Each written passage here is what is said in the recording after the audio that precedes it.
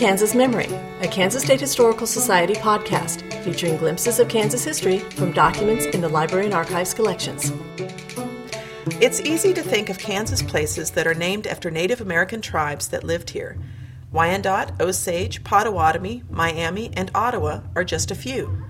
But historically, most of these tribes only lived here a short time. The Treaty of 1825 cleared the way for tribes to be removed from the eastern United States because of pressure from the increasing numbers of European settlers who wanted land. And it created a vast Indian territory west of Missouri that included present-day Kansas. The Shawnee were removed to this area from Ohio at that time. In response, 3 Christian missions were built in the vicinity of the Westport Landing on the Missouri River. The Shawnee Methodist Mission, built in 1830 by Reverend Thomas Johnson, the Shawnee Baptist Mission, established by Johnston Likens in July 1831, and the Quaker Mission, started in the summer of 1834. The records from these missions are some of the earliest manuscripts in the Kansas Historical Society collections. The missionaries were certain that the Native Americans would be better off if they converted to Christianity and were assimilated into white European culture. In this journal entry from 1832, Johnston Likens admits that they are having trouble persuading the Shawnee parents to send their children to the Shawnee Baptist Mission to be educated. October 27, 1832. Our school has partially been in operation for some time, but on account of not being authorized to furnish a meal a day, as others do, for the scholars, the school has not been properly put into operations. Having written the board on the subject, an answer was received today in which the board direct us to try and get along without feeding the children at all. This decision of the board has greatly disappointed us. Its effect upon us as missionaries and upon the school business will be unhappy in the extreme. Believing that the school cannot be conducted on that plan, the missionaries united in a communication on the subject. The Methodist missionaries were forced into the measure of feeding their pupils once a day, and it will be impossible for us to do otherwise and succeed with the school. Indeed, the children have not anything that they can bring with them if they were so disposed. And besides, where their parents feel so little interest in their attending the school, some inducement is necessary at first. Some members of the Ottawa tribe, who were also removed from Ohio, lived on the Shawnee lands. Baptist missionary Jotham Meeker was familiar with the Ottawa, and in this letter to Reverend Lucius Bolus of the Baptist Board of Foreign Missions, discusses his efforts to overcome their resistance to missionaries. The terms of the treaty required that the tribe had to invite the church to establish a mission. Shawnee Mission, November 29, 1833. Reverend and dear Sir, you have doubtless expected to hear from me before this time. The only reason I can give for not writing is the great uncertainty under which I have labored relative to the place, modes, etc. of my labors here. Previous to our entering the Missouri River, I had supposed that there were several hundred Ottawas here, but was much surprised to learn from a passenger that there were only between 70 and 80, including women and children west of the Mississippi River. I find, since my arrival, their exact number to be 71. Of that number, 6 call themselves chiefs. After making 5 or 6 ineffectual attempts to find them all at home, or in a fit situation to meet in council, I related to one of the chiefs my wishes relative to laboring among them as a missionary, to which he replied that our religion, the Bible, etc., were given to the whites, that we had better attend to and keep them ourselves, that the Indians had a religion of their own, and they wished to keep peaceable possession of it.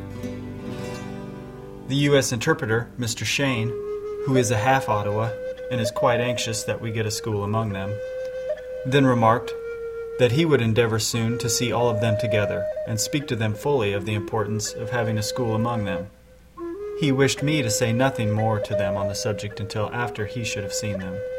He thinks the other chiefs are not so much opposed, since which time the interpreter has been sick, but is now recovering. The Ottawas live on the Shawnee's land, about 15 miles west of us, but expect to remove on to their own land before spring. The board, I suppose, are aware that in order to get a footing here, the consent of the Indians is first to be obtained. The certificate of the agent is then to be transmitted to Mr. Lee of Washington, and an answer to be received through the agent, so that after the Indians give their consent, it will be some 2 or 3 months before the buildings could be commenced. In 1839, Reverend Johnson moved the Shawnee Methodist Mission to a 2,000-acre site in present-day Johnson County.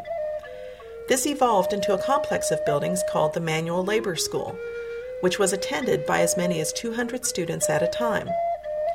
This school also endeavored to assimilate the Indian children into white European culture. Reverend Johnson was elected as a delegate to the First Territorial Council in 1853 because of his pro-slavery sentiments. The mission closed in 1862, and during the Civil War, the buildings housed Union troops. These comments about the Shawnee Missions are from J. Butler Chapman's book, History of Kansas, an Immigrant's Guide, based on 3 months' travel through the territory in 1854. 4 miles from the line is the Methodist Mission of the Reverend Thomas Johnson. He has a large farm and several large brick buildings. Farming is prosecuted to a large extent, but the school is limited. The buildings are not all occupied, and one large house is let to the governor of the territory, where he established his headquarters in November. A Baptist mission is in the same vicinity, also a Quaker mission nearby. The two latter have not such costly buildings, but are disseminating much useful knowledge among the Indians, as well as moral and physical improvements.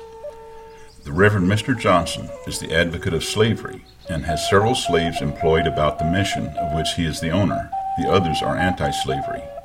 So far as the influence of the traders go, the proclivities of the Indians are for slavery. The efforts to civilize the Indians have, in the writer's opinion, been heretofore wrongly conducted.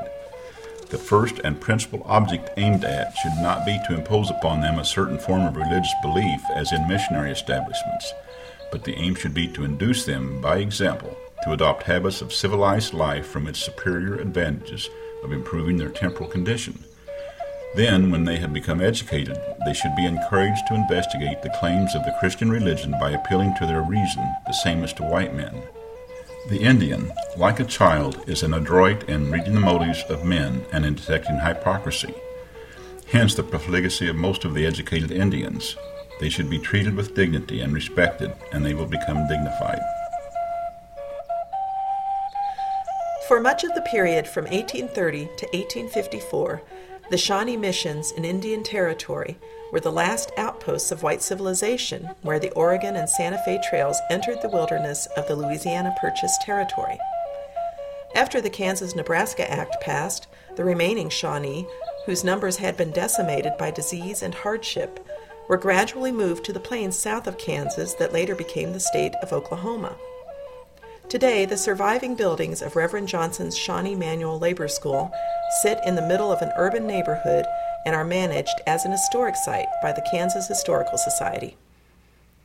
This has been a Kansas Memory, a Kansas Historical Society podcast.